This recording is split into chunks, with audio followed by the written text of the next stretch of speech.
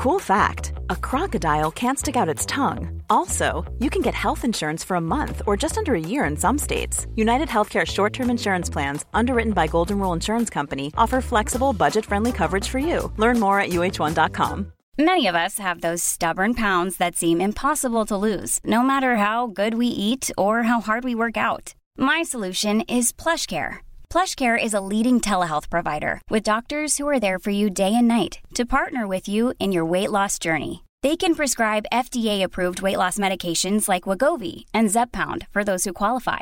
Plus, they accept most insurance plans. To get started, visit plushcare.com/weightloss. That's plushcare.com/weightloss.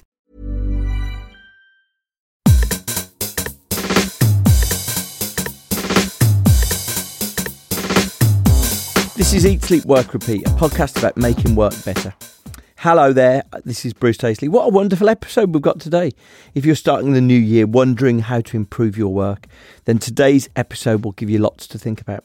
Rob Briner was not only voted the most influential thinker in human resources in 2016, but he's just been re-voted it in 2018.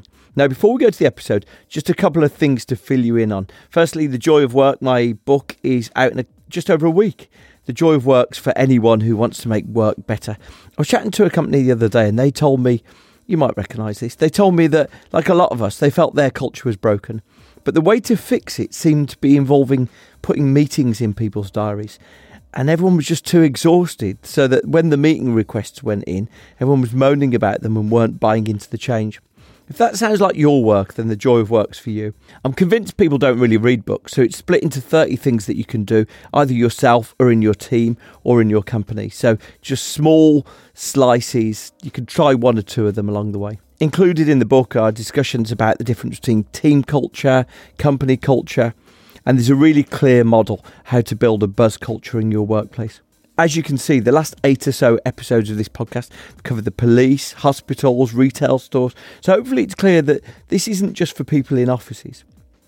So who is it for? It's sort of a troublemaker's manifesto, really. It's for someone who isn't the boss, who wants to mix things up. The Joy of Work arms clever people with proof, arms people with evidence. If we wait for bosses to fix things, I think 2019 is going to be as bad as 2018. So let's get in action and solve work now. Now, there's also an audio version available too, so you can get that at Audible.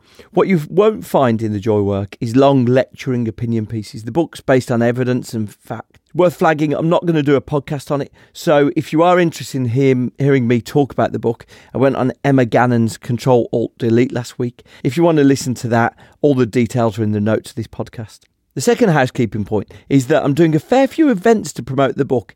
If you want to come along to one of the events, go to the website eatsleepworkrepeat.fm/events. A lot of them are free, actually. Others just cover the discounted price of the book. So let's go on to today's guest. Rob Briner is a Professor of Organisational Behaviour at London Queen Mary's University. We have a brilliant chat, very much essential listening for anyone interested in the way that companies work. But maybe if you work in HR or you're interested in what the HR department actually do. We talk about this thing that Rob is incredibly famous for, evidence-based management. Now, I'd researched it, but he explains it way better than I do. We dive straight in, so don't let the initial discussion and the sort of the technical sounding introduction put you off. As Rob explains, evidence-based practice is about trying things out to improve work and measuring whether they have worked. So it's about getting opinions out of the way and looking at actually what's been effective. Before we started, he started talking about my own book and he offered his critique of it. And so I asked him to pause and we include that in there as well. We also discussed one of the challenges of workplace psychology, the replication crisis. And that is that a lot of the big research, a lot of the big papers that are published documenting discoveries in workplace psychology can't be reproduced by other researchers. So it's just an interesting phenomenon. Someone will say, here's what's happening at work. Then someone else sets out to recreate that and to see if they can develop on it, and they can't reproduce the original results. So we talk about what that presents as an issue in workplace research. The big thing really we discuss is the idea of employee engagement and employee experience. So these are the two big buzzwords for anyone interested in changing culture. Is there any evidence for people being more engaged and doing their jobs better? Well, Rob's going to answer that. It sounds heretical to the whole idea of workplace culture. It's worth seeing what Rob believes is the implication for workplace culture. He takes quite an inspiring stand on it. We also talk about the narrative fallacy. The narrative fallacy was a phenomenon coined by Nassim Taleb, the rather unpleasant, trollish academic and author.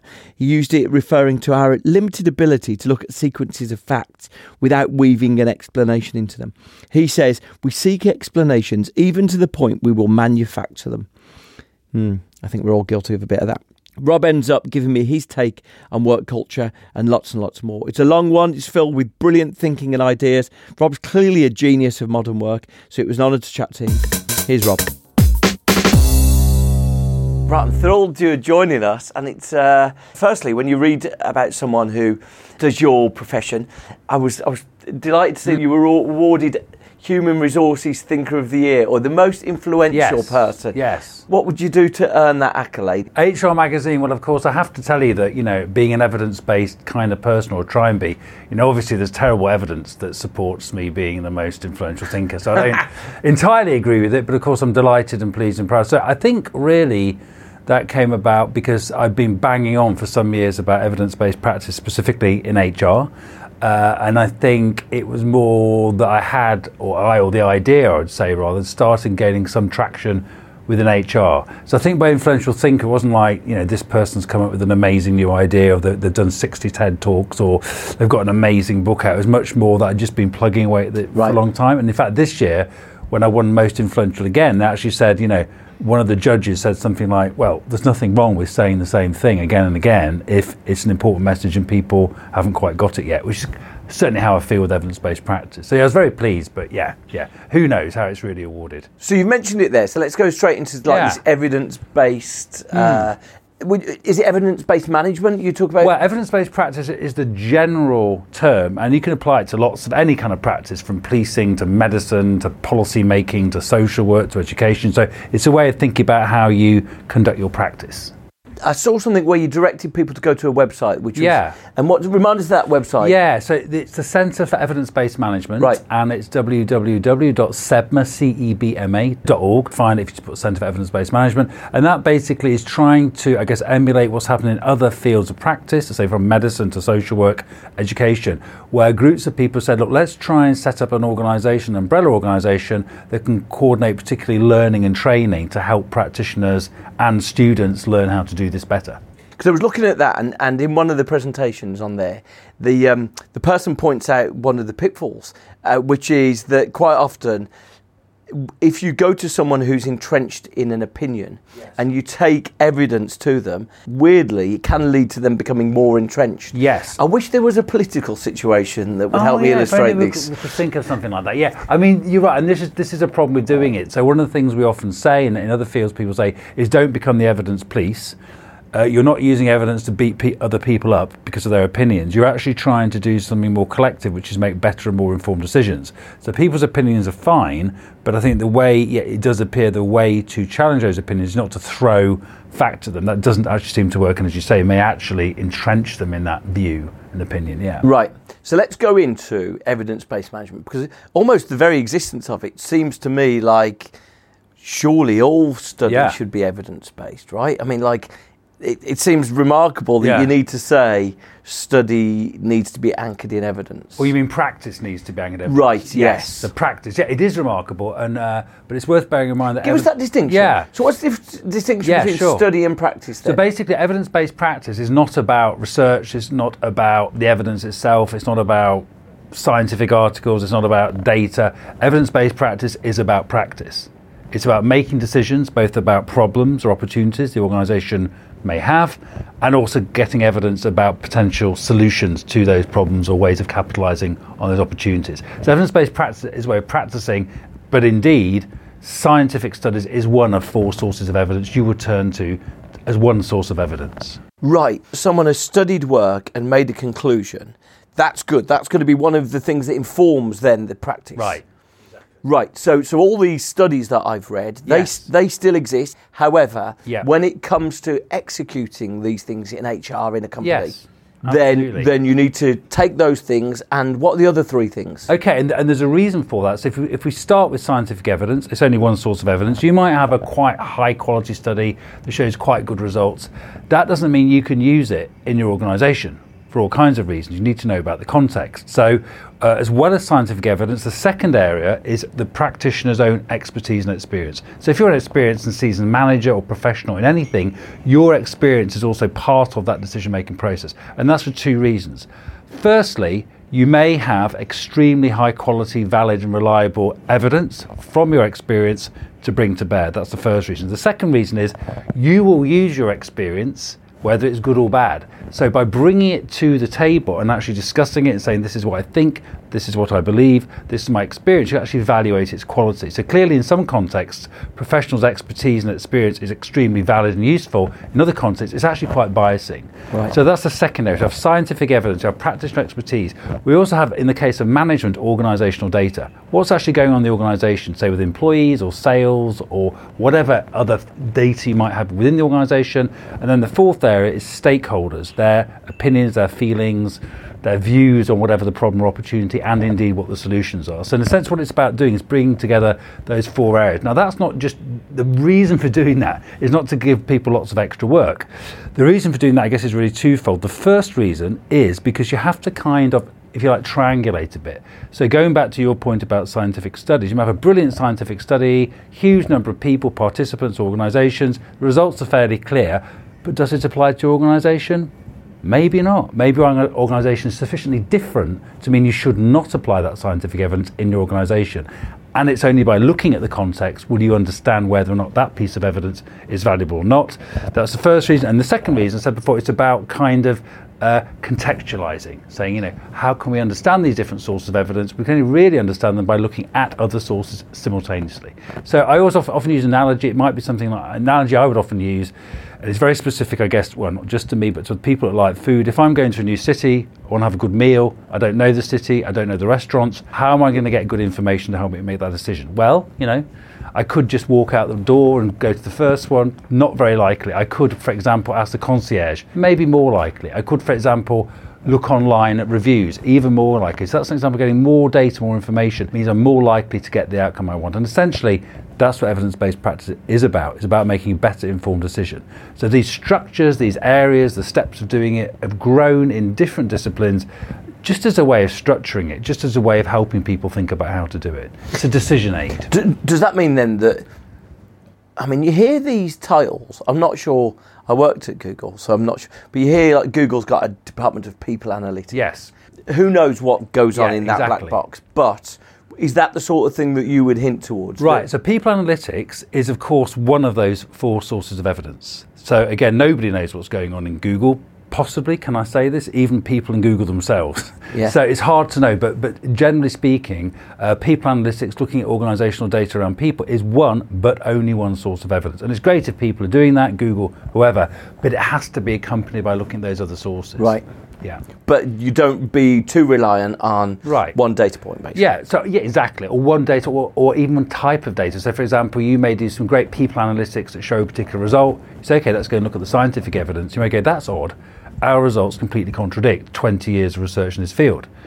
Now, is it because your organisation is just different, and it may absolutely be that, or is it because maybe the way you did that research, you did something wrong, or there's something weird going on, or the way you measured stuff, or then you go and talk to people and say, we think this is happening, what do you think? And they give you a totally different explanation.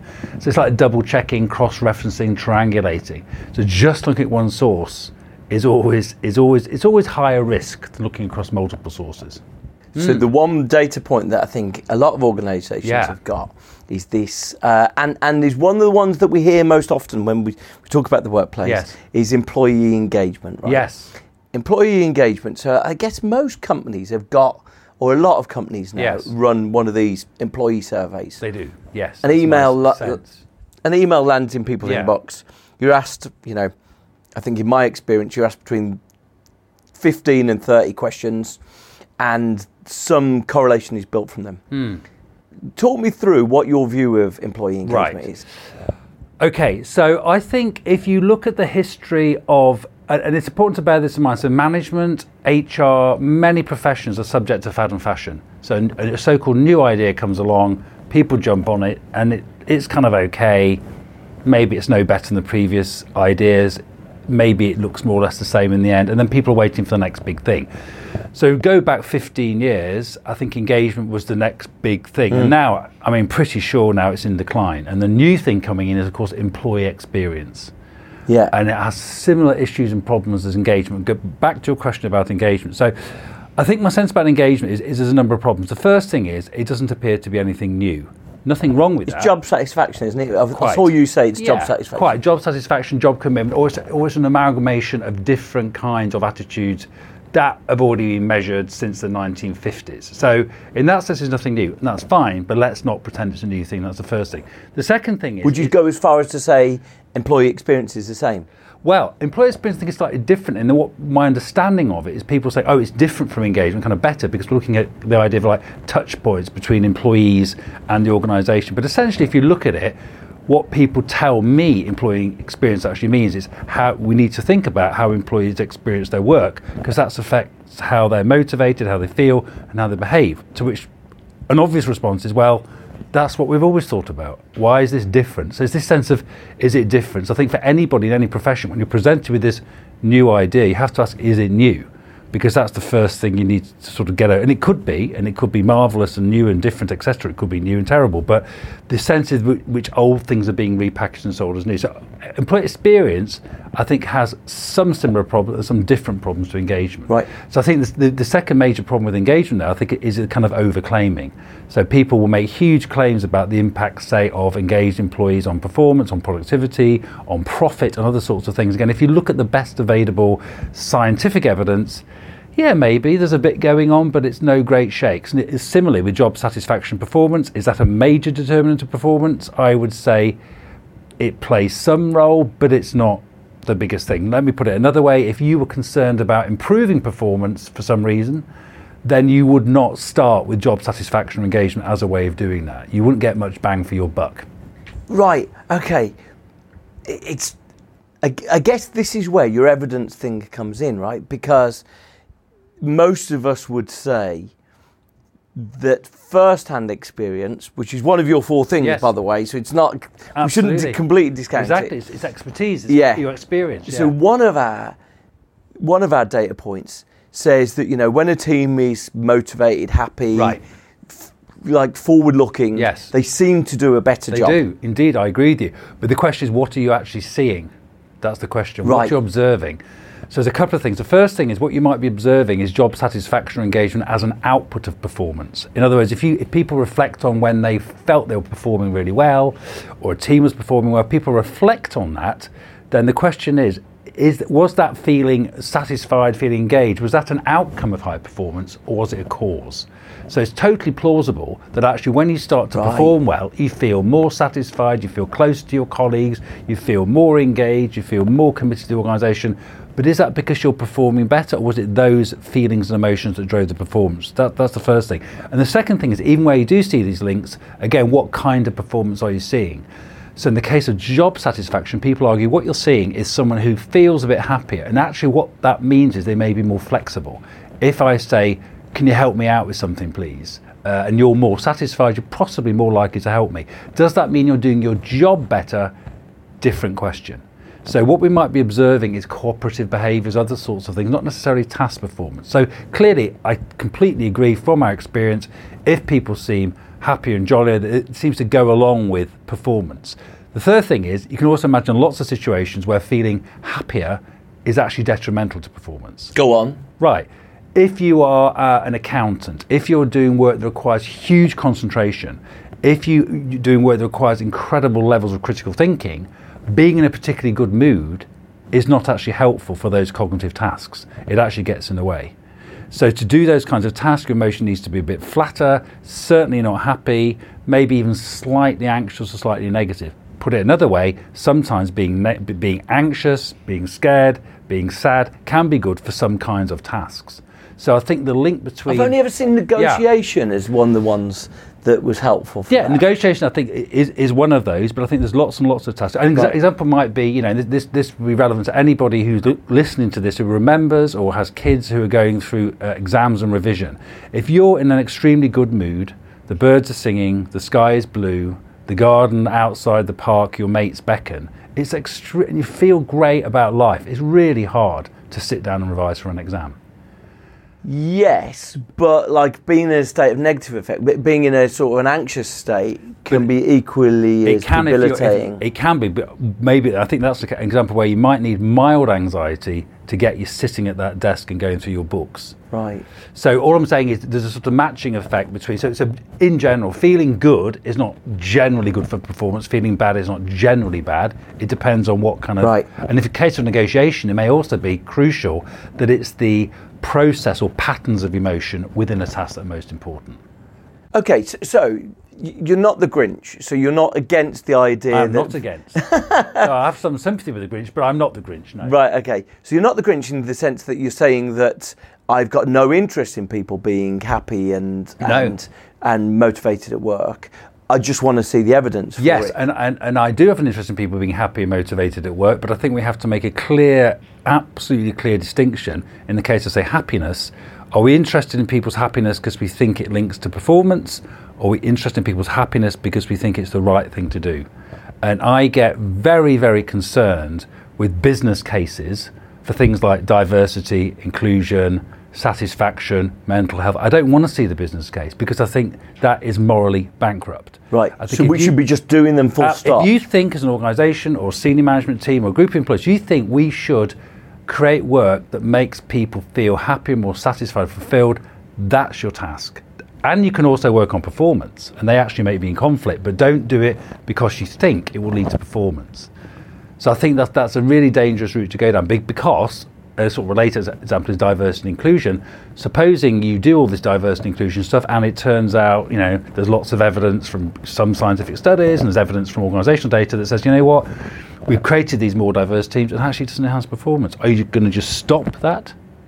Are you going to start treating people unfairly because it doesn't make a difference? No, you might do that, but that's why the business case is problematic. No, so absolutely, I think. But isn't it just a bit like you're sort of making the economic case for recycling? Yeah. It's a bit like, if there's something, like back to, did you ever see the decision architecture with towels, the Robert Cialdini, and like they went into hotels and they, it was sort of behavioural science, and they said to people, if you recycle your towel, we'll give a donation, and recycling went up. And so, it's directionally what we want to do already, but it's providing affirmation for it. There is, and that's right, but there's a danger in doing it if that's the argument you make for doing it, not only because it may turn out there isn't really a link, but also because I think it makes people not reflect on and move away from the moral imperatives for doing it. Right. So if a business leader says, I'm doing this, not because I care, because it's good for the bottom line, well, hold on.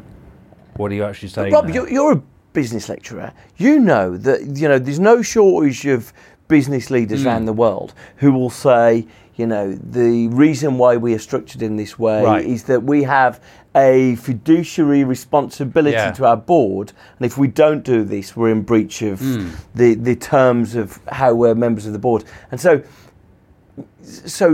just trying to base something on morals often sort of runs aground, doesn't it? It can. It depends what you think, what the board members like, or what the board members are to do, and if you think all kind of big organisations, board and capitalists are fundamentally evil, or whether you think. I agree with you, but I don't think it's as straightforward as you're saying. Okay. That there are people, activist investors. If you can back up your principles with a bit of evidence, I do think there's a case for it.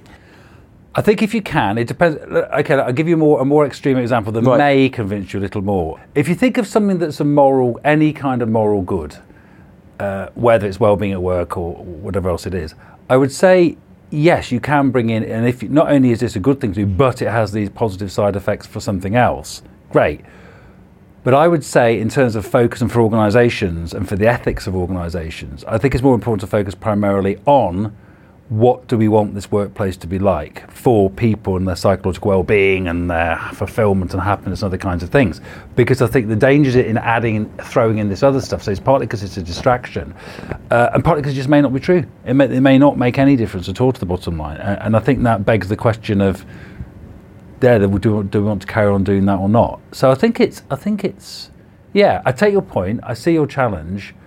But I do think there are boards, as you say, with people on them who may be interested in that too. Yeah. And, I guess, what you might say is that conducting ethical business long term is good business. And, I mean, like from my point of view, I think doubling down and having evidence for as well as a moral reason to do something feels like a good idea. I guess also then if you're going to do that, then you need to be clear about, suppose it turns out it appears that it actually isn't beneficial, and we're still sticking to it. Yeah.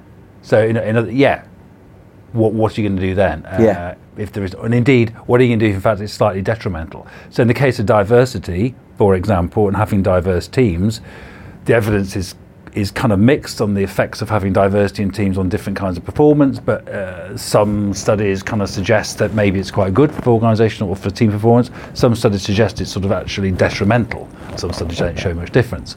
So if you have that diversity and it's detrimental, is part of your reason for doing diversity, well, we're going to stop doing it because it seems to be detrimental for team performance. And that could be a decision you make, but maybe it's about having clarity on that. Rather than say, I'm going to get evidence to justify this good thing, I would say we'll do the good thing anyway, and great, if it has these other effects, marvellous, but that shouldn't be the basis on which you're doing it. That's it, because there was a Harvard study that I saw that was like, the one thing that diversity can be responsible for is creating sort of almost a disharmony. It can make teams a little less comfortable to be in. Because, it's by the very nature, it's very comfortable to be around people who are homogenous with us. Exactly. And so if you're optimising for team happiness, then you've got a choice there, haven't you? What do you optimise for, happiness or diversity? That's right, and I think there are trade-offs, particularly around well-being and performance, although this is something I think certainly some academics, some practitioners, some consultants, some HR people, managers like to say it's a kind of double whammy, happier people, better performance. Other people say actually there is a kind of trade-off there. What do you want? If you want better performance, you can be really horrible and you'll get it. I mean, it may not be sustainable and you may lose people, but does it matter if you've got a cheap labour market? Maybe not. So it depends what you're trying to actually do. And indeed, I think there may be trade-offs there. Right. Yeah, that's an interesting conundrum for me. I really loved. I chatted to Zeynep Ton, who I don't know if you know her work. She's done this good job strategy working. She's like a business operations person really, but she looked at supermarkets and she looked at there was a Spanish one, but a series of US supermarkets, and she found that in the long term, companies that treated their employees better had much lower turnover and they had much higher customer satisfaction. But then you see that, and so consequently, by her sort of extensive evidence, those organisations were more profitable. But then you look at organisations like Sport Direct and these sort of 0 hours organisations, and they clearly seem to have a different model, which is highly profitable. Absolutely, exactly. They do, and also it depends, how important. So it depends how important you think customer satisfaction is to organisational performance. I mean, again, it's very contextual. So my understanding of the customer satisfaction literature is in some contexts, it plays quite an important role in business sustainability and profitability and turnover and so on. In other contexts, it's not the most important sort of metric to look at. Right. So obviously, the reverse, the converse is you don't want to make customers really unhappy, but focusing on that as an outcome. So indeed, treating people well may lead to high customer satisfaction. Does that in turn lead to other results for the business? And that's where kind of the gap is. So again, all these things are kind of there's implicit, causal chain between treat your employee well, they have these feelings, that affects their behaviour, this affects customers and clients, then this has, and of course those chains are probably there. I'll tell you what then, so it feels a little bit like, the sort of the reliance on evidence, it feels a bit computer says no.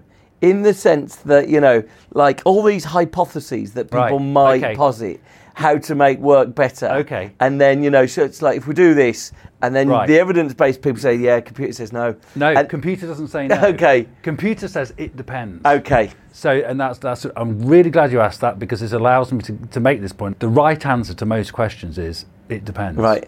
That's true in life as well as... Absolutely, it is. And what I think our job is to ask what it depends on. So I'm very wary, as everybody should be, as general prescriptions. Do this and it's good, do that and it's bad. It's like, it depends. So what does it depend on? Right. And indeed, what evidence-based, because evidence-based practice is about making more informed decisions, thinking through those contingencies is part of the process. So it's not about not doing things, it's about doing things within the context and the range of evidence and information you've got. So it is about practice. It's not about not doing things, but that sense of what the things depend on is a key part of doing it. Most organisations, though, say if people work in organisations, I mean, even I guess British companies up to sort of a couple of hundred people, are you going to get enough evidence back quickly enough? Is the feedback loop going to be good enough to be meaningful? Yeah, I think. That's a brilliant question. So I think it's always about using the best available evidence you can get in that context. Right. So for me, going out for dinner in this city I've never been to before, I'm sitting in my hotel room, I'm searching online, it's 6 o'clock, I want to have dinner at say 8, it's now 7 o'clock, I'm still searching, I can't get good evidence. At some point, I just have to make a decision. So you're right, in that context, I probably won't find ideal information unless I spent weeks and didn't eat anything, and then I would, and then it'd be too late and whatever. So I think it's a question of cutting your cloth accordingly. So absolutely, so if in a small organisation, you don't have to have a ton of perfect data. It's about making better decisions. So the argument would be, from an evidence-based practice perspective, is more better quality data is more likely to help you make a better decision and get the outcome you want. So it's not about perfection. It's not about saying, we actually know this is the case, we know this isn't the case. It's all about probabilities. So even in a small organisation with not many resources, again, we would still argue it's better to go through that process and look at those data, think about it, than not doing that. Right. So it's like steering your way to 6 out of 10, right? Like working on the basis that, by the law of average, the restaurant you choose is going to be a 5. Right. And so using the evidence you've got, not desperately seeking a 10, because the chance of you finding it, but using the evidence you've got. And so any intervention you make in a workplace, base it on those 4 things to steer you to 6. And the reason for doing that, the other thing about evidence-based practice is about the conscientious, explicit and judicious use of evidence. And the idea is not just about making a decision, one-off decisions. It's about learning about the context you're in. So it's about learning about the organisation, it's learning about the data you've got, it's learning about the scientific evidence, stakeholder evidence, your experience that apply to the problems you've got. So if you repeatedly do this for sort of big decisions you have, the idea is it also helps you as a practitioner kind of learn. So similarly, the next time I'm in the city, looking, Googling stuff, looking for restaurant reviews, I'll probably get better at doing that. I'll get faster. I'll learn from my mistakes, I'll learn from the process of going through that, and I'll get better at doing it. So I think the other thing to bear in mind about doing this is, say, it's not a one-off, it's about developing the skills and capability and capacity to sort of do evidence-based practice. And you can't really do that, like most things, by actually doing it. Because I guess the thing that people who run these pulse surveys or employee engagement surveys might say is, what we're trying to do is gather evidence. Yeah, sure. We're trying to gather first-hand, we ran this wellness thing, are people feeling better? We changed this policy, are people feeling better? Is it just that there's no evidence for employee engagement, or those interventions are non-specific? Yeah, so if you take employee engagement, there is evidence, but the evidence is it doesn't have a particularly large effect. Right. And in terms of evidence that you can intervene to increase engagement, there just isn't much evidence at all, good or bad. Doesn't mean you can't, it means we don't really know. It's plausible, absolutely. But a more fundamental question before we get onto wellness programs and engagement, and again, this is where evidence-based practice, I think, makes a big difference, is you have to start with saying, what is the problem or what is the opportunity? Right. So, for example, when I'm talking to engagement people, I quite often say, what is the specific problem or issue or opportunity you think might be kind of resolved or fixed by measuring engagement? And typically, there isn't one. There is no specific problem or issue. We just think we should measure it and try and increase it. Because so it's about you always have to start with a problem or clear opportunity. Yeah, and we're very used to thinking about solution. Is that better than that? Well, I don't know if it's better. What's the problem? Because there was a thing in one of the articles that was posted on that website where a woman said that her boss had said, we want to create a program for high achievers. Right. And the evidence-based person said, I think it was Jeffrey Pfeffer said, okay, can I ask why? And there's is there any evidence that high achievers are leaving the organisation, or is there any evidence that they're less engaged than they used to be? Yes. And she said, you don't understand. We want to create a program for high achievers. Yeah. And that seemed to be like evidence-based practice in action. Yes, absolutely. And so I think practitioners in many fields, including management and HR, are rewarded for activity. They're not necessarily rewarded for doing what works. That's a whole different ballgame. We're not even necessarily rewarded for tackling important organisational problems. It's more like just do stuff and let's see your stuff and roll things out and make things happen. And often that's what people get rewarded for. And I think with evidence-based practice, you don't think about solutions first. You think about problems. Got it.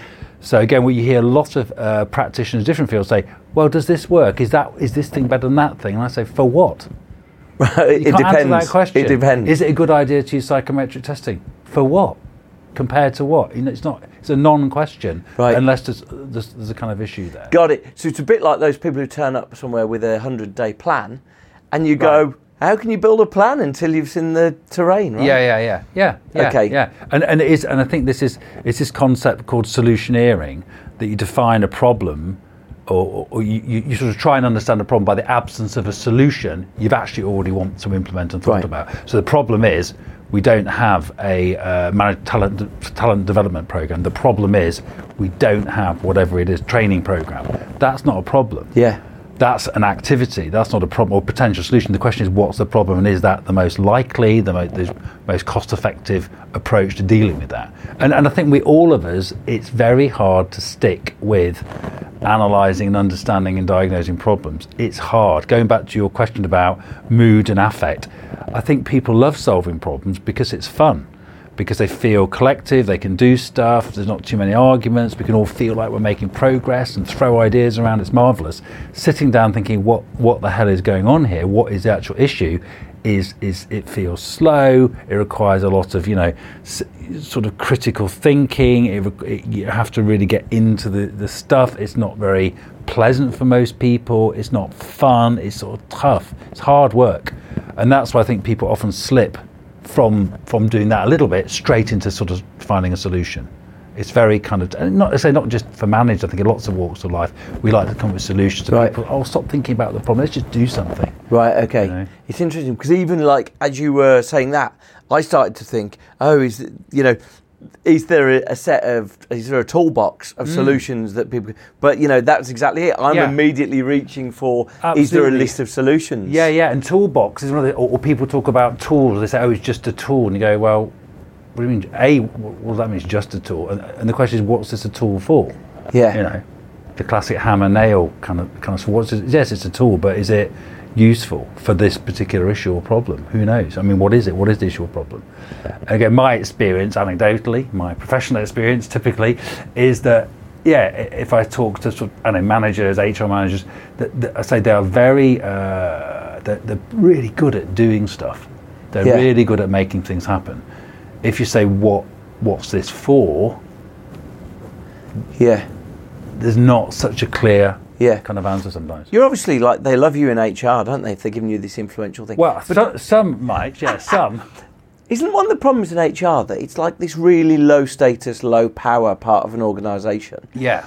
It's like, it seems like, if you regarded it as internal design to some extent, sort of like a production process, in no other, we treat it as like a low priority thing, don't we? We treat it like it's not treated, certainly in the hierarchy of an organisation, like it's the secret sauce of how to make a company succeed.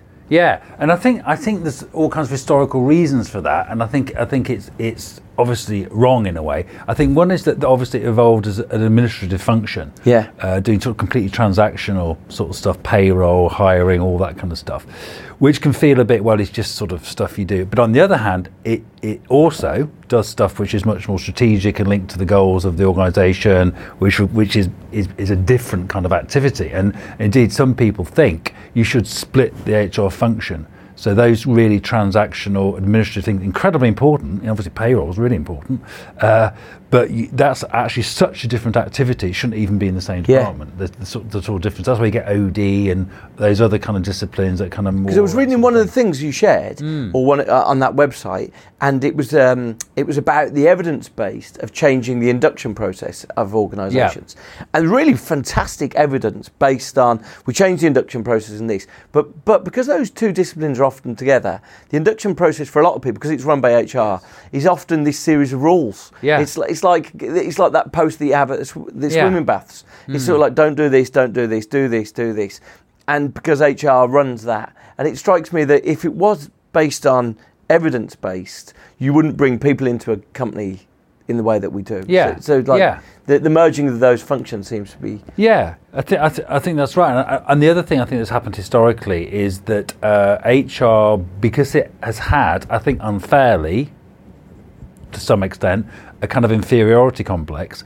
I think what happened in the sort of 70s, 80s, 90s, there was a kind of seat at the table argument. HR needs a seat at the table. Right. We need a seat at the table. And in the end, I think that is a completely unconvincing thing for any profession to do, to just say, we should have a seat at the table. Because why? Why should you?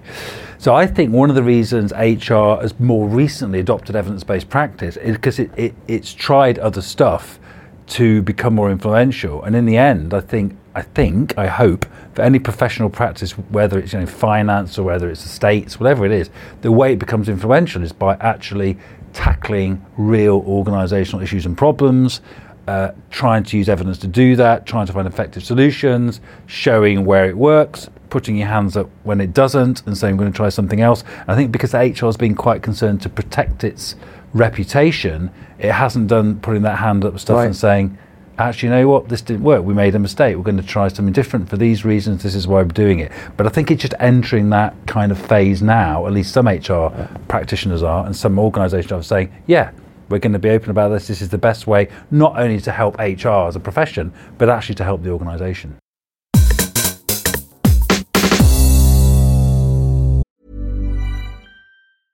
Hey, I'm Ryan Reynolds. At Mint Mobile, we like to do the opposite of what Big Wireless does. They charge you a lot, we charge you a little. So naturally, when they announced they'd be raising their prices due to inflation, we decided to deflate our prices due to not hating you. That's right. We're cutting the price of Mint Unlimited from $30 a month to just $15 a month. Give it a try at mintmobile.com/switch. $45 up front for 3 months plus taxes and fees. Promo rate for new customers for limited time. Unlimited more than 40 gigabytes per month. Slows full terms at mintmobile.com. Many of us have those stubborn pounds that seem impossible to lose, no matter how good we eat or how hard we work out. My solution is PlushCare. PlushCare is a leading telehealth provider with doctors who are there for you day and night to partner with you in your weight loss journey. They can prescribe FDA-approved weight loss medications like Wegovy and Zepbound for those who qualify. Plus, they accept most insurance plans. To get started, visit plushcare.com/weightloss. That's plushcare.com/weightloss. Hey there, it's Michelle Norris. I'm host of a podcast called Your Mama's Kitchen. When I travel, I'm usually looking for a way to find a taste of home when I'm not at home. And one of the things I love to do when I am at home is entertain. And Airbnb allows me to do that. When I was in California recently, I rented a house that had a great kitchen. And when we were sitting around the table, we were all thinking, we're in someone else's house. Someone could be in all of our homes as well. If you have a home, but you're not always at home, you have an Airbnb. Your home might be worth more than you think. Find out how much at airbnb.com/host.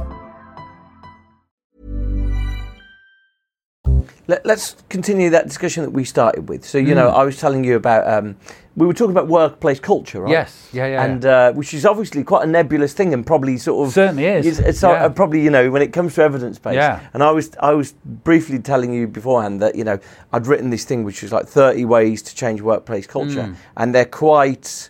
they're quite sort of tactical, actually. Like they're do this, introduce this, change this. And you said, that doesn't sound like culture. So go on, critique what I've done wrong, or No, I don't think it's wrong. I think nothing wrong with it at all. But again, it depends what you mean by culture. So a classic definition is something like culture is the feel of the place. It's intangible stuff. It's the way we do things round here, and it's often used as a kind of all-purpose. If only we could get the culture right, or there's something wrong with the culture, and then you dig into that, it all starts to get very circular. Because the culture is the way we do things round here. Are you saying we should change the way we do things? Okay, fine. Well, why don't we just change the way we do things right here? Why lump this amorphous, weird, vague concept of culture on top of it? So I think it's this thing, get the culture right. Again, it's all kind of circular, tautological stuff.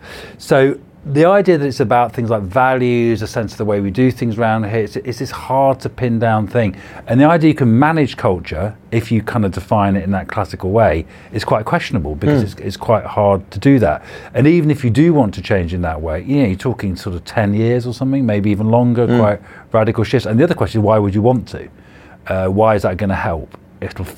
Why is it going to help anything? And I think what you were describing is actually more tangible, specific ways of saying, let's change the way we organise ourselves, or design our work, or structure, a meeting, or design tasks, so that it's more maybe effective and it's more rewarding for people, and people can maybe communicate a little easier. And you can call that culture, but I'm saying that's not what the classic. And maybe some people do mean culture. By that. No, the interesting thing for me, because back to like what you said there, like culture's the way things are around here. I think you would struggle to say that with any sense of evidence that people are our most important asset, and then permit weekend emailing. Permit a boss to, because once you recognise that people being switched on and connected to their devices all the time is causing sort of record levels of burnout, and you recognise that people. So consequently, if you stand up and you say value, people are our most important asset, which is probably in every organisation's set of values, I think. Once you permit weekend emailing, you're permitting something that's in opposition to that. So for me, like. The challenge with culture, I think, is quite often it is this nebulous thing where people say, my old company had a better culture than here, and you ask them to pinpoint why, and they can't pinpoint why. And so for me, it's like dissecting it down to what's your attitude to people working late? What's your attitude to weekend emails? What's your attitude to the volume of meetings people are expected to have? Yeah, absolutely. And then the question. Yes, you're right. I think that there's a lot in that, and I think the question is then, if you see these, let's call it norms of behaviour. It's fine to email at weekends. It's fine to email at night. Then the question is, how do you actually sort of change that? And how do people, even if you set up norms or try and change the norms, people obviously subvert it. They just work all weekend and just don't send the emails or whatever, or they work very late. In itself, I'm not against that though. Okay. In the sense that, like the autonomy to just clear your inbox, but not pollute someone else's. Right. So, like sometimes we're just in the zone, we want to get something done. Yeah. Oh, yeah. Okay. So maybe occasionally it's fine, but in the case of sort of saying that we don't want people to overwork, whatever that means, in this workplace, and we're trying to set up norms for that. It's pretty tough to do, because then you have to change all kinds of things about promotions, rewards. The way you recruited people, and as soon as, say, somebody observes someone else getting rewarded because, they didn't work weekends, they didn't work evenings at work, but you knew that they actually did go home every night and work till midnight, and they were extra hard, so they got seen as a higher performer, and you're thinking, well, hold on, they're just working all night. I can't work all night because I've got kids, or I don't want to, or whatever. So as soon as you violate that, then suddenly that sets up a kind of contradiction for people, and they just don't buy it anymore. So I think the issue about manipulating culture, or trying to do it, is, I think if you get it wrong in that sense, then you've blown it. So I think it's quite hard to sort of shift in that sense. It's really easy to sort of set these standards, but then people, this is the standard, and then they're monitoring it. So in other words, I think in general, it's like the olden days, maybe people still do, when people put these are our values on the wall. What did that achieve? In the end, I think people looked at that and probably thought it was probably, not every organisation, but many, in the end it's kind of BS. Like, what's that for? Why I'm in the coffee room, they're telling me what the values, what does that mean? Why are they telling me? And I know they're not the values because I can see what's going on here. So why are they telling me these values? So I think these kind of interventions, you have to be really careful. They can be so counterproductive, I think. I chatted to someone who said long term, the only business culture that sustains is mastered irony. Basically, people sort of, whether to a knowing group of like-minded people, or just to themselves, they they perform a silent eye roll and then conform. Which is, I guess, why I'm very focused on team dynamic rather than like a company is just a series of teams, rather than this notion that you're going to have this big monoculture that is going to be truthfully pursued. Yeah, and I think I think there's probably something in that you could say in some units of operations, some units are actually easier to sort of shape, manage, for want of a better word, to affect, to design than actually others. And I think probably something like a team is a level of analysis or unit where it's probably I think it is easy in trying to change a whole organisation, and also and in fact the team can be countercultural and actually go against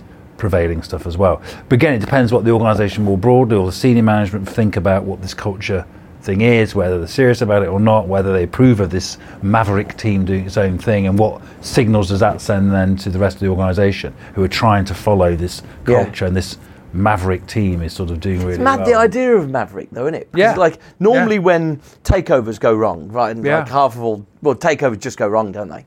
And normally it's because you're trying to force what was clearly attractive enough to buy into a different organisation's culture and structure, and presumably that must play a part in some of that value being destroyed. Yeah, I think it probably does. And more broad, I think if you want to, I think for what you've said, I think this is what you said. I think if you focus on things like task design and job design, I think these other things follow.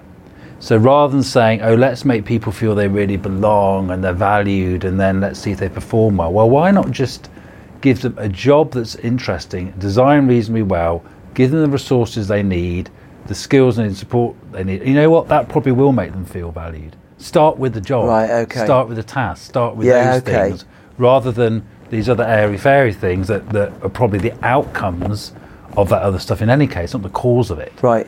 If that makes sense. Yeah, it is. So it sort of goes full circle to talking about employee experience. Yeah. Because if you're focused on elements that are sort of extrinsic, outside the job, benefits and workplace environment, and employee experience, all the things under that, you're missing the substance of what will actually shape employee experience. Absolutely. And one of the things, again, that people talk about with the employee experience is just kind of, I know, the sort of frustrations people have about trying to get the job done. I'm trying to do a task, I've got to fill in this form, it's not even available online, whatever it is, I've got to go through this process. What you want me to do twice? You want me to do, why is this relevant? So those kind of rules and regulations that kind of don't make sense to people, make people Is that in employee experience? Cynical. Well, that would be defined as a kind of employee experience. That's the contact an employee has with the organisation. Okay, so that is captured. Kind of, yeah. You could say, well, hold on, and it was a bit like a customer experience. It's like a customer. So there's a very close parallel, I think, between customer.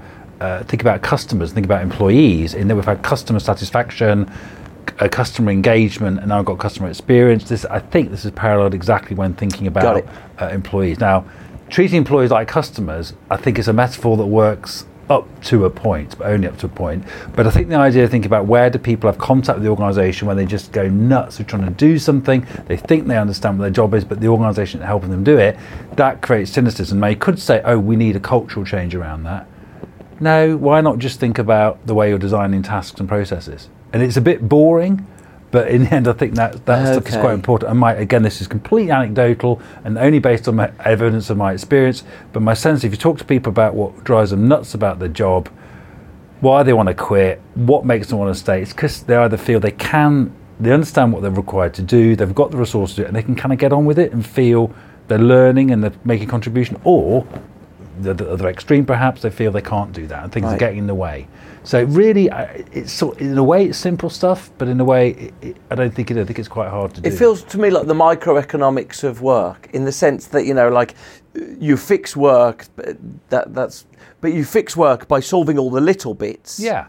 Rather than, you know, the employee engagement thing is like macroeconomics of work. It's like, how can we fix this company? Yeah. Rather than looking, right, okay, the computer system this guy's working doesn't work. Yeah. So his day is filled with like massive frustration. You fix that, he'll love his job again, because everyone wants to do a good job. I think they do, and it is that stuff that I say it's quite mundane in a way, but so fundamental and so important, and it comes back to obviously quite old ideas. Nothing wrong with old ideas around things like job design. How do you design jobs and tasks and roles and indeed teams in ways that allow people to get on with their work, to do it well, to flourish, all those kinds of things. And that's probably not much to do with all that high level stuff from culture and engagement and experience. It's about saying what is work actually for people. Yeah, it's interesting, because that's my take. But like I was talking to you before, my take is you actually make someone's job better by, you know, reducing the amount of interruptions. You take them away from you know, constant sea of pings and interruptions that are damaging their concentration. They're really micro. They're job designy a bit. They're just trying to allow people to succeed in it, and they're often too boring to even relate. Yeah, and also I think so. Again, this is anecdotal; it's not based on any great evidence, but also take people away from things that are actually unnecessary. Yeah.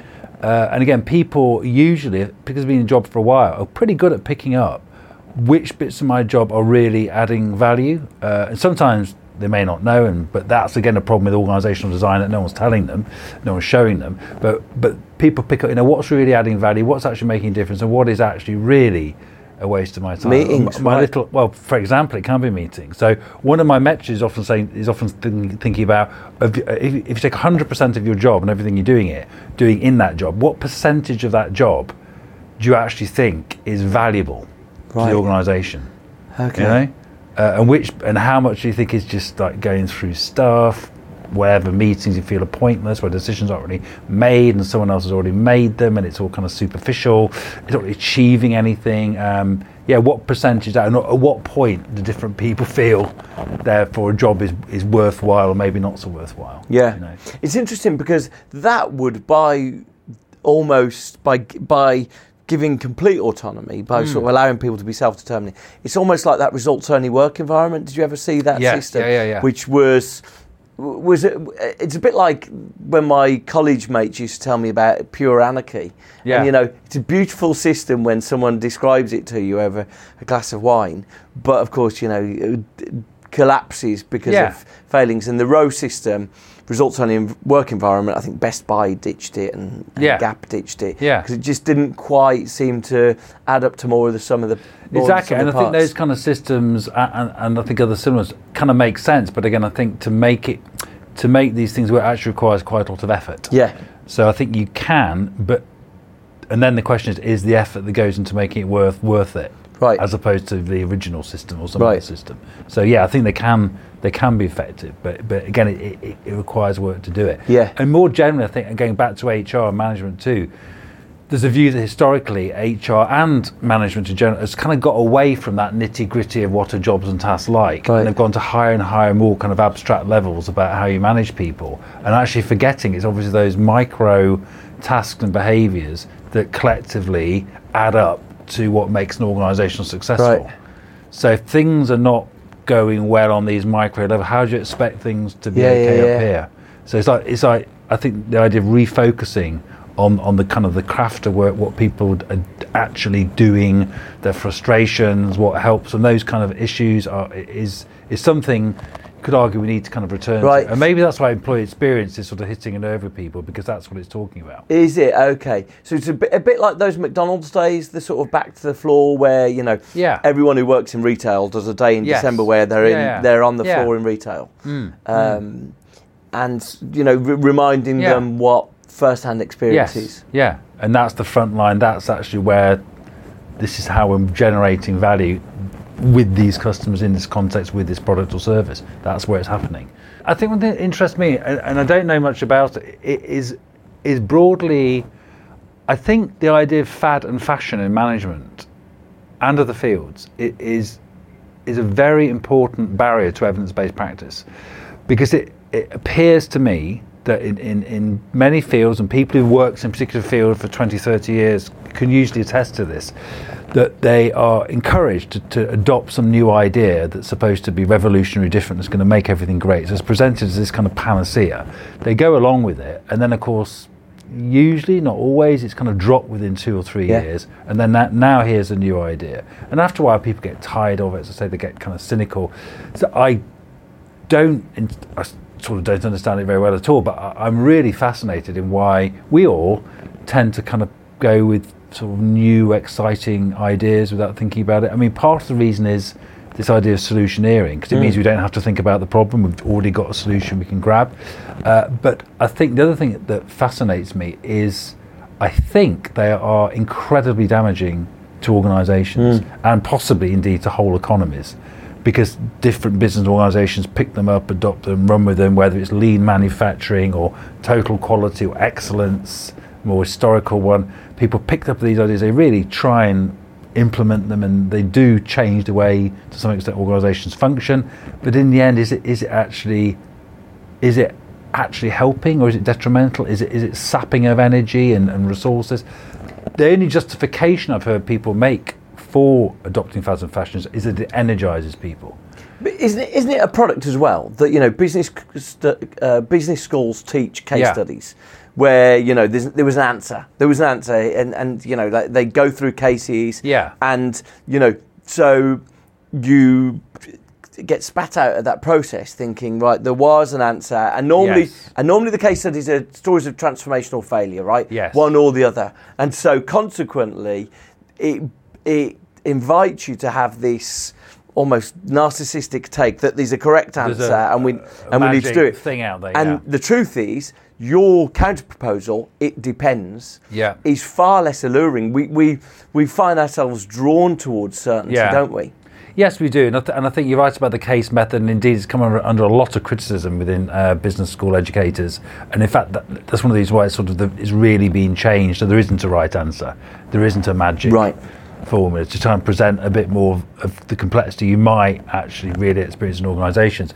So I think that's part of it. I think the allure of having an answer, and I think part of it as well, again, depending on which field you work in, and I'm not particularly having a go all consultancies, but certainly for some consultancies and consultants, their business model depends almost entirely on generating new ideas, as it does in literally the fashion industry, or new things, or apparently new things. So the business model is we need to create a new thing. So right now, mindfulness is very sort of popular. So if we ran a consultancy, we think, we need a new, it's not so new now, but we think, we need a new thing, let's do mindfulness. But what will we do? We'd probably develop a training program, we'd probably develop online surveys, we'd probably have an app, we'd probably have a manager training course, and we'd develop this stuff, we'd flog it to everybody we knew, all our clients, their clients, other people, and in the end we go, right, let's sell more mindfulness. And you'd say, you know what, Rob, everyone who wants it's got it. Right, we need something else. What is it? I know. How about employee experience? Great. Here's an app, here's a survey, so in a sense I think it's part of the marketplace for ideas, for products and services that sort of propels this as well. And part of my personal mission around fads is to try and develop tools to help consumers become kind of slightly more savvy consumers. So not quite the witch report for management practices, but something where that tries to say, look, this is around, this is being sold, what's the evidence for it, should you buy it, will it be effective, is it better than anything else? So people get a sense of when this new stuff comes along, they can actually go somewhere and think about, is this actually useful or not? Because there's nowhere at the moment. Yeah, because that's one of the challenges of modern work. There's evidence never presents itself unless you go looking for it. Sure. Evidence never presents itself, and unfortunately, normally the people who bring evidence are people more likely to read Richard Branson or Alan Sugar's book, God forbid, and try and learn lessons of business rather than trying to get any evidence or anything that's sort of structured based on. So, and I think there is a sort of I know, romance excitement, of adventure, of kind of, new stuff. And I think maybe that goes along with it. I think there's lots of success stories about individuals, success stories about companies, success stories about new exciting fads and fashions that are very exciting and alluring. And I think sometimes they're probably more appealing than doing the sort of boring but difficult but important stuff of saying, what's the evidence, what's the problem, what's the most likely solution? Let me ask you this question.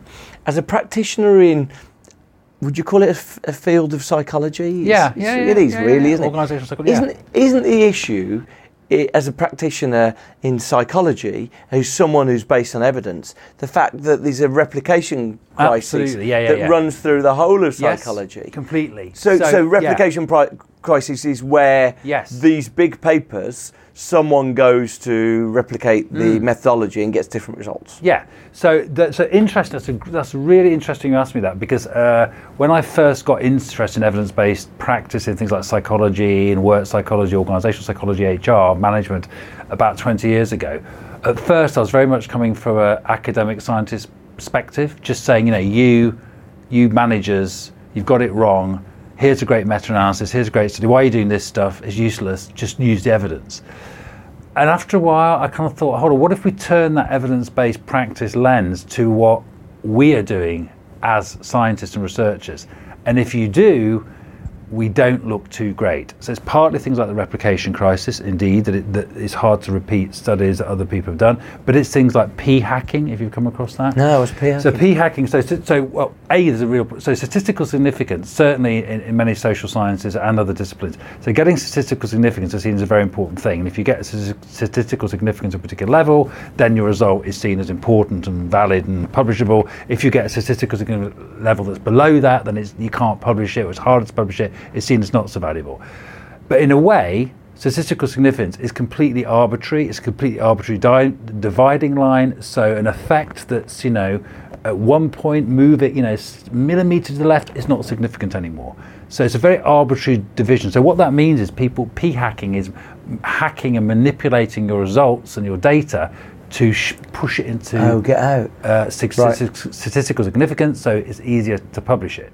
And this is, I think, from the Would that include dropping data points? Dropping data points, dropping participants, only using part of the data. And this is a common, certainly in the fields, it's a common practice. It's a common practice. So if you say, we are scientists, what are good evidence-based practices in science? They are not p-hacking. They're not doing enough replication. So the replication issue is also really interesting. If you, as a researcher, certainly in my field, want to do a completely straightforward replication of a study that maybe you did, I'm going to replicate your study, I couldn't get it published. Because the journals would say, oh, no, it's not novel. Where's the contribution? Where's the added thing? So it doesn't even invite replication? No. So it's a really strange and quite a corrupt view of, or corrupted over time view of what science is. So yes, absolutely. So I certainly don't sort of stand here saying scientific evidence is wonderful, it's trustworthy, it's great, and scientists know all this stuff and they are absolutely evidence-based on practice. They're not.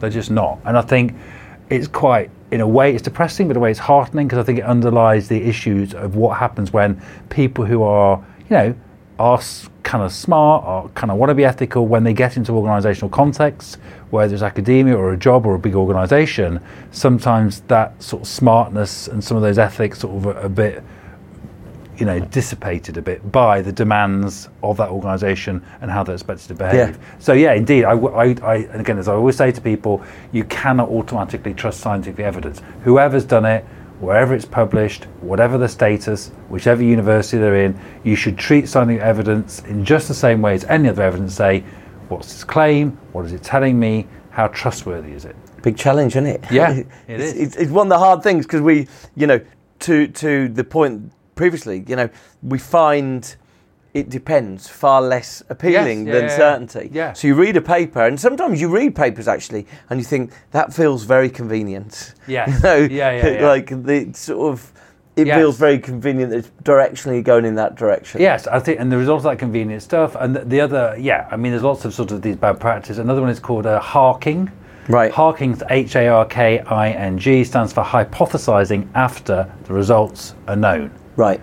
And this again is a really common practice. So you do a study, you get some results, you may have started off with some hypotheses, they're not supported by your data. So you say, okay, what have we got in the data? What seems to be going on? I know, maybe this hypothesis, maybe we can change what our original idea was and make up hypotheses.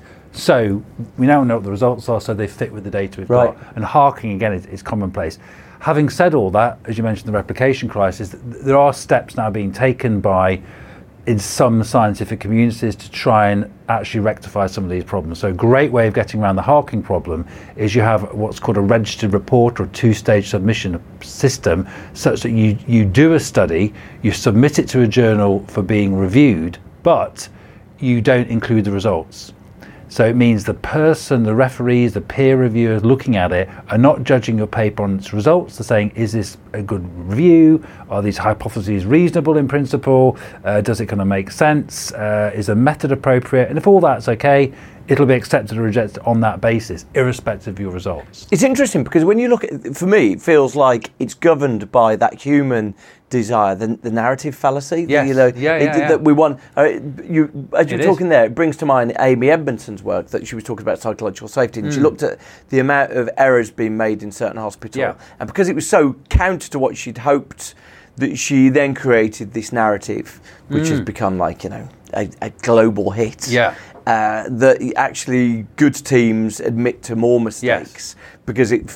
And the thing that strikes me working in a tech firm is that a machine learning doesn't have this narrative fallacy. That where a narrative fallacy, humans love stories, and so machine learning doesn't love stories. It just loves likelihoods, percentages, and so it builds in towards something which has got sort of vagueness, and it just sits as a likelihood which is less appealing. As humans, we want something that's definitely or almost certainly, or definitely not or almost certainly not.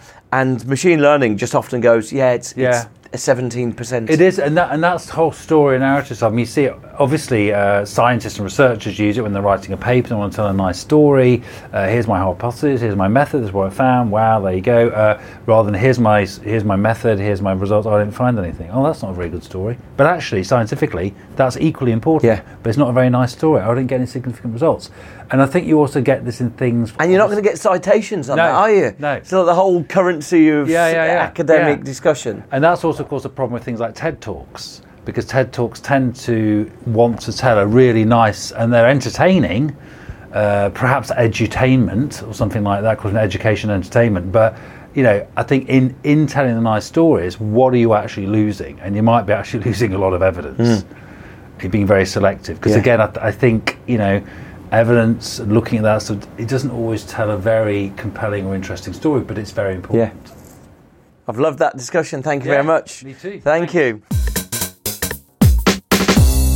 Loved that. All the previous episodes are on the website eatsleepworkrepeat.fm. This episode's running for the next few months, so look out for them. And as ever, I welcome people linking into me or connecting with me on Twitter. See you next time.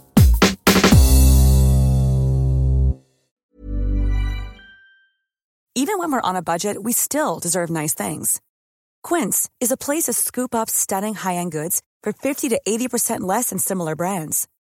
They have buttery soft cashmere sweaters starting at $50, luxurious Italian leather bags, and so much more. Plus, Quince only works with factories that use safe, ethical, and responsible manufacturing. Get the high-end goods you'll love without the high price tag with Quince.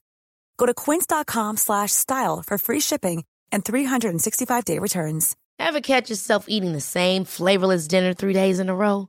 Dreaming of something better? Well, HelloFresh is your guilt-free dream come true, baby. It's me, Keke Palmer. Let's wake up those taste buds with hot, juicy pecan-crusted chicken or garlic butter shrimp scampi. Hello Fresh. Stop dreaming of all the delicious possibilities and dig in at HelloFresh.com. Let's get this dinner party started. Imagine the softest sheets you've ever felt. Now imagine them getting even softer over time. That's what you'll feel with Boll & Branch's organic cotton sheets. In a recent customer survey, 96% replied that Boll & Branch sheets get softer with every wash. Start getting your best night's sleep in these sheets that get softer and softer for years to come. Try their sheets with a 30-night guarantee. Plus, get 15% off your first order at bollandbranch.com. Code BUTTERY. Exclusions apply. See site for details.